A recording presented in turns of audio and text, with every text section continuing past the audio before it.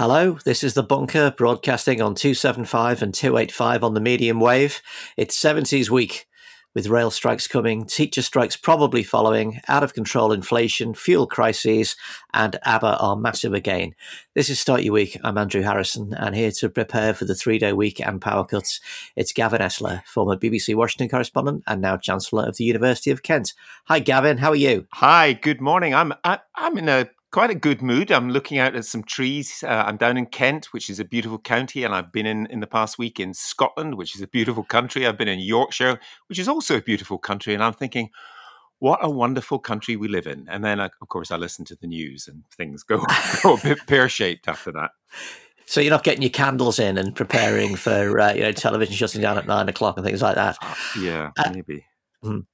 Let's start with these rail strikes then. They're going to be the biggest in 30 years, 3 staggered days of walkouts starting tomorrow, Tuesday. We've had several generations without the mass strikes that we were used to in the 70s. And if you're as old as me and you, Gavin, we can just about remember it. Is the country prepared for this? And more importantly, how am I going to get to Glastonbury? I don't know how you're going to get to Glastonbury. You could always thumb a lift. That would be very 1970s, wouldn't it? In terms of the country prepared for it, no, not really. But, I think almost anything that I'm going to say today could begin with the phrase or the sentence, we've had 12 years now of Conservative government. Do you feel any better off? Keir Starmer, if you're listening, there you go. You can talk about that for the next 2 years because not only do we have the second lowest growth rate on the G20 next to Russia, Russia's keep propping us up. We're the second bottom, but we have got people who are looking at 11% inflation and thinking this is going to be a terrible winter for me.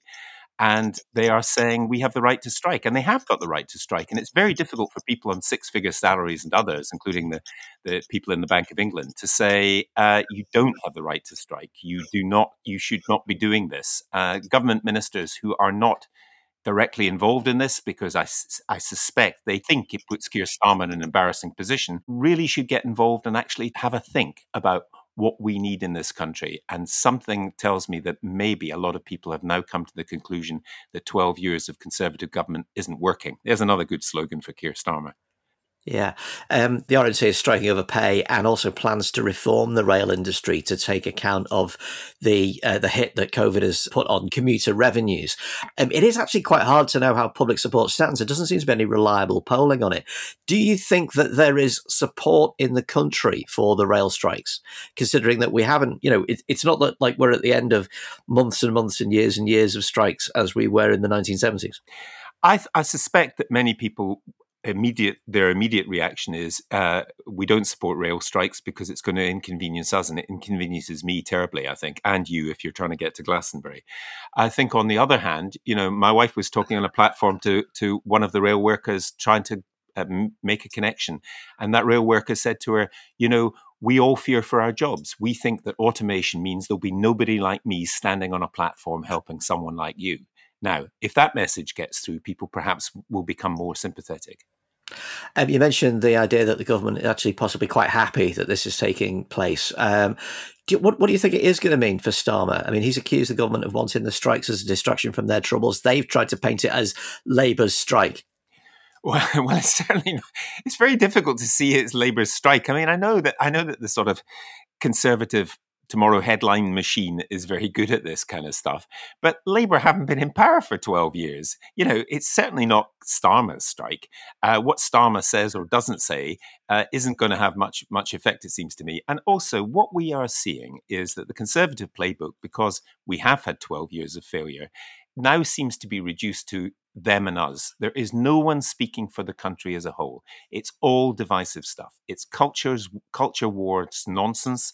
And it is now, Yabu sucks, Labour are in favour of strikes. It's going to be Keir Starmer's fault if you can't get to Manchester tomorrow. And it works for some people, unfortunately. But we have to that's why I keep repeating 12 years of the same government. Are you any better off? And I don't think we are. It's coming right after what the Conservatives have been referring to internally as Wedge Week, with the Rwanda flights, where they were in a sort of horrible win-win position where if it happened, their policy was supposedly vindicated. And then if what happened actually did happen, i.e. the flights were stopped by the intervention of the European Court of Human Rights, they win too. They seem to be doubling down on this divisive stuff. Are the RMT handing them material, do you think? That is possible, but again, the RMT, I don't speak for them, but their duty is to represent their workers, and if their workers feel that they are being shortchanged literally and in a bad way, it's up to them what they do. And to be honest, I just wonder if anybody listening feels any better off if 3 or 4 or 7 people go to Rwanda. I mean, do you really feel better off because of that? I'm not sure you do, and it is apparently a good issue for the Conservatives. But at some point, and maybe it will be this week, because we will see what voters in the north of England and in the southwest of England think of this Conservative government, it may be that is running out of steam, because we have constantly had this kind of government by slogan, that we're going to have levelling up and so on. Are we levelled up? Well, I'm not sure we are really.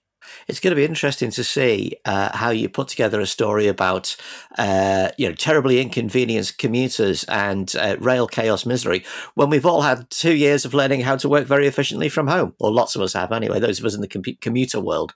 Yeah, I mean, I'm not sure how the government will handle it. In the end, the government has to act as if it can govern, and that has been the problem throughout. They have got lots of policies and slogans and ideas, and when Boris Johnson is lying when the word plan appears in any sentence. The plan is for 44 new hospitals. The plan is for 20,000 more police officers when the Conservatives cut 20,000 police officers. Now, I'm not speaking on behalf of the Labour Party or anybody else, but I just think when I travel up and down this country, I just think how wonderful we are, really. So many good things about us, so many helpful people who want to solve problems, not to create them. And then you come back into the world of the daily headlines and the kind of manipulation of those headlines by a few quite smart people in Downing Street, which, as I say, works for some people, but is increasingly tiresome for the rest of us.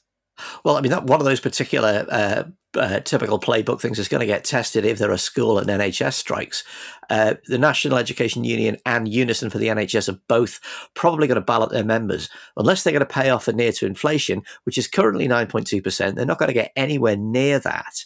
Is it possible for the old playbook of union greed to work when people understand there is a real cost of living crisis and people really are short of money? Yeah, I mean, I think that is going to be very difficult for the Conservatives. I mean, this is the party of clap for carers and not actually give them a reasonable increase in terms of NHS nurses and others, and we are very sympathetic to them. What it seems is happening, however, is an attempt to blame doctors for not working hard enough, or to blame other doctors for retiring early and quitting, blaming people in the health service for failure. What are we going to do next? Blame school teachers for the fact that classes are too big. I mean, people didn't talk that way right up to 2010, because the Labour Party invested a great deal of money in our schools in England and since 1997. So people perhaps have got short memories, and it may, again, as I keep saying, it may work in the short term, but at some point you would think there is an issue for Keir Starmer to seize, but he doesn't seem to be cutting through in quite the way he had hoped up to now. So we'll have to see. I mean, it seems to me he has been very cautious, and he could be braver.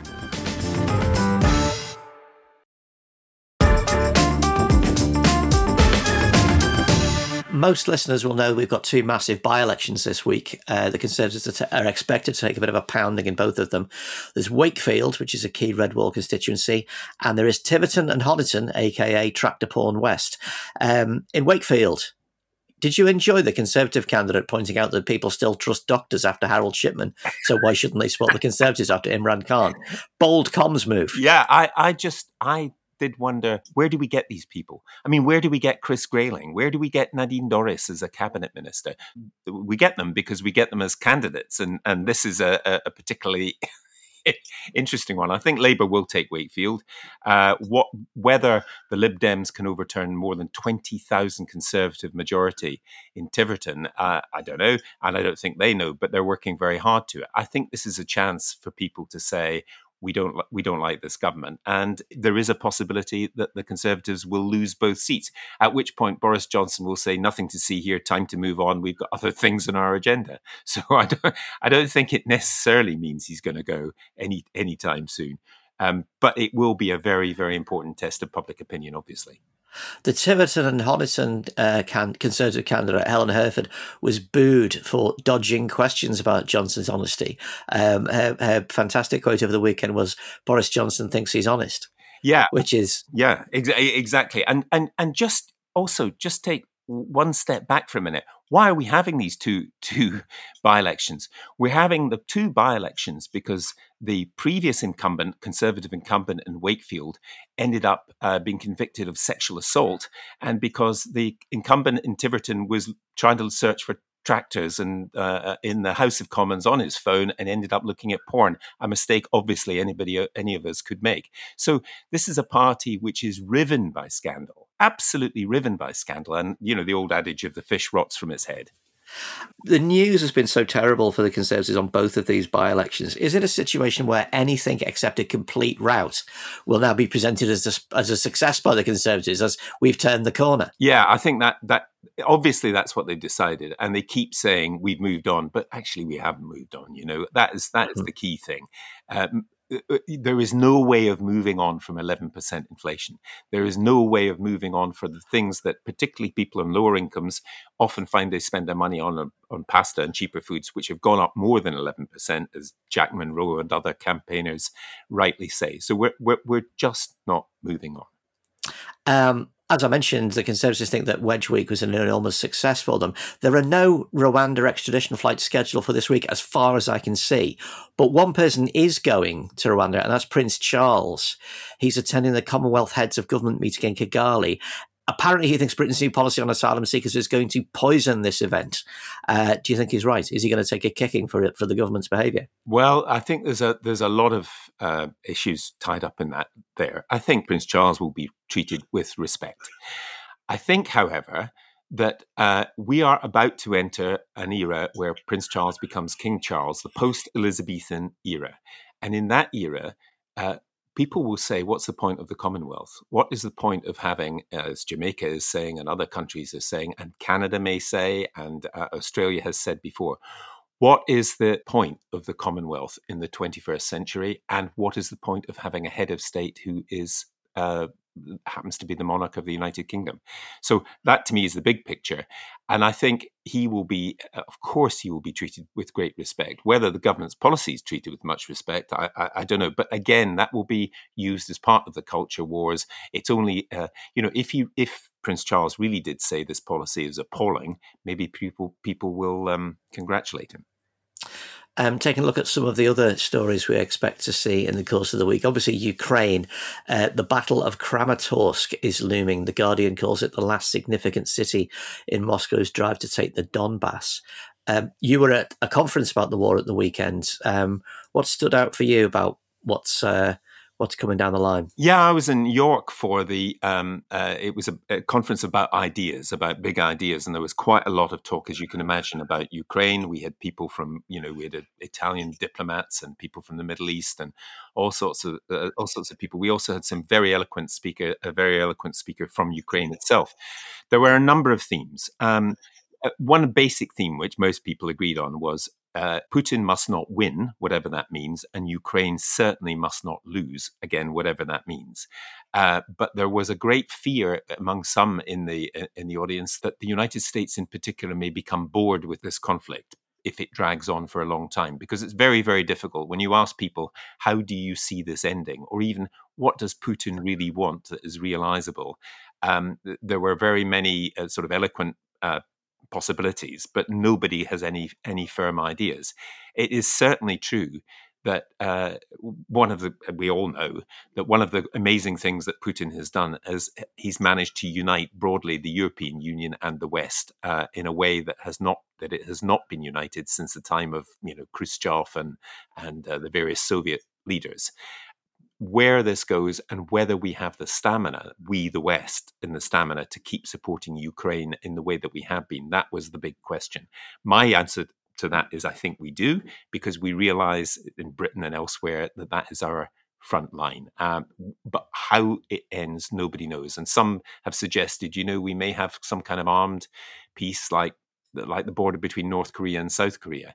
Others suggested, and this was a more difficult thing to swallow, that the United States tilt towards the Pacific and worries about China and Taiwan mean that in a year or two, the Americans will slowly shift their focus. The one thing I would say is this is very different from the United States and, say, Afghanistan, where they pulled out because they felt after 20 years, any loss of American lives, however small, was unacceptable. There's no American lives directly in the front line here. This is American equipment, or at least American, what should you say, power behind the scenes. So there's no simple answer to this, obviously. That's what I'm trying to say. But the question is whether we have the stamina and what it says about us if we are truly part of Europe, even if we're not part of the European Union, to continue to support Ukraine. Well, Ukraine's own application to join the EU is up before the European Council this week, so that could be interesting. Elsewhere, the SNP is pushing for a second independence referendum, a softer consultative referendum to get past Westminster stonewalling a binding legal vote. What do you think of this, Gavin? You are a Scottish person. What's your take? Well, I happen to be in the Scottish Borders at Melrose and the Borders Book Festival, and there were a number of politicians there, and everybody's politically engaged about this.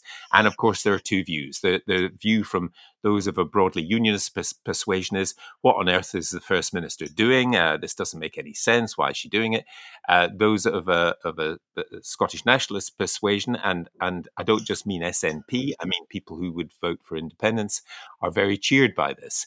There was one point of agreement, I have to say, which is, and this comes from people who are conservatives too in Scotland, that Boris Johnson is possibly the secret weapon of Nicola Sturgeon, because he is so loathed in Scotland and so loathed within the Conservative Party in Scotland. And I have talked to quite prominent Conservatives who say this, but they're not quite so keen in putting it in words publicly. So he may be the best recruiting sergeant for Nicola Sturgeon. Whether this happens and how it happens and how what the mechanism is, I don't know. But people, almost everybody, thought that this is deliberate by Sturgeon to make sure that there's some kind of vote while Boris Johnson is in Downing Street. Elsewhere in France, Macron and his centrists have lost their absolute majority, down 100 seats to 245 in the National Assembly.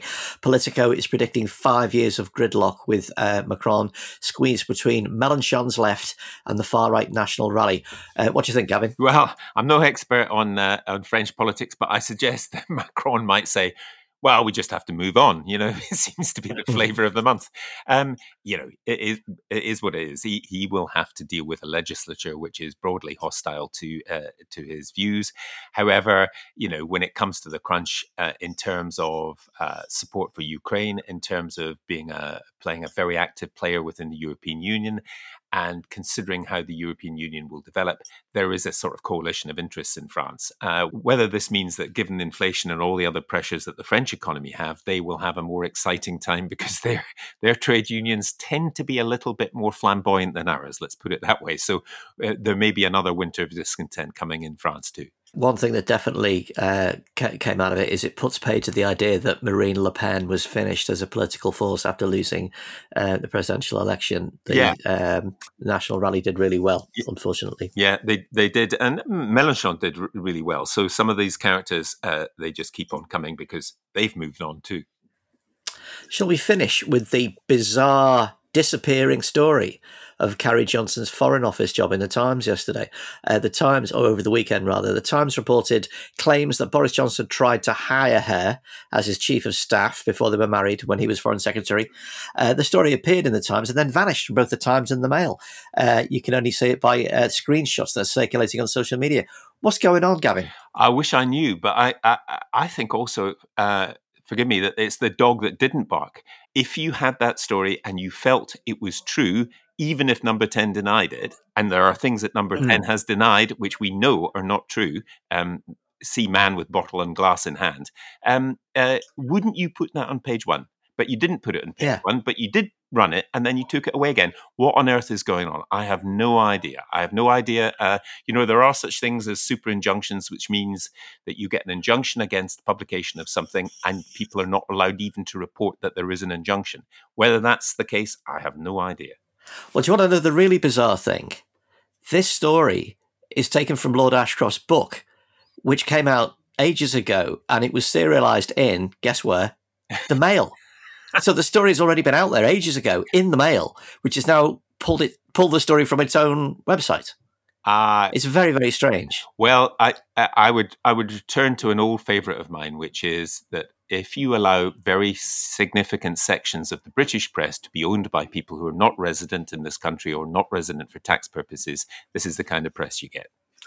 And on that note, that's the end of Start Your Week for this week. Thank you, Gavin, for getting up early. You may now go and queue for petrol.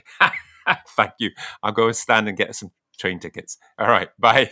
Listeners, remember, podcasts are an essential service, and you can keep us going in these dark days by backing us on Patreon for as little as £2 a month, or even a page of Green Shield stamps. You'll get early episodes without adverts, you'll get merchandise, you'll get lots more. Thanks for listening. See you tomorrow. Enjoy your non-existent commute. The Bunker Start Your Week was hosted by Andrew Harrison with Gavin Esler. Audio production came from me, Robin Leeburn. Producer was Jelena Sofronerovich. Lead producer Jacob Jarvis. And group editor is Andrew Harrison. The Bunker is a Podmasters production.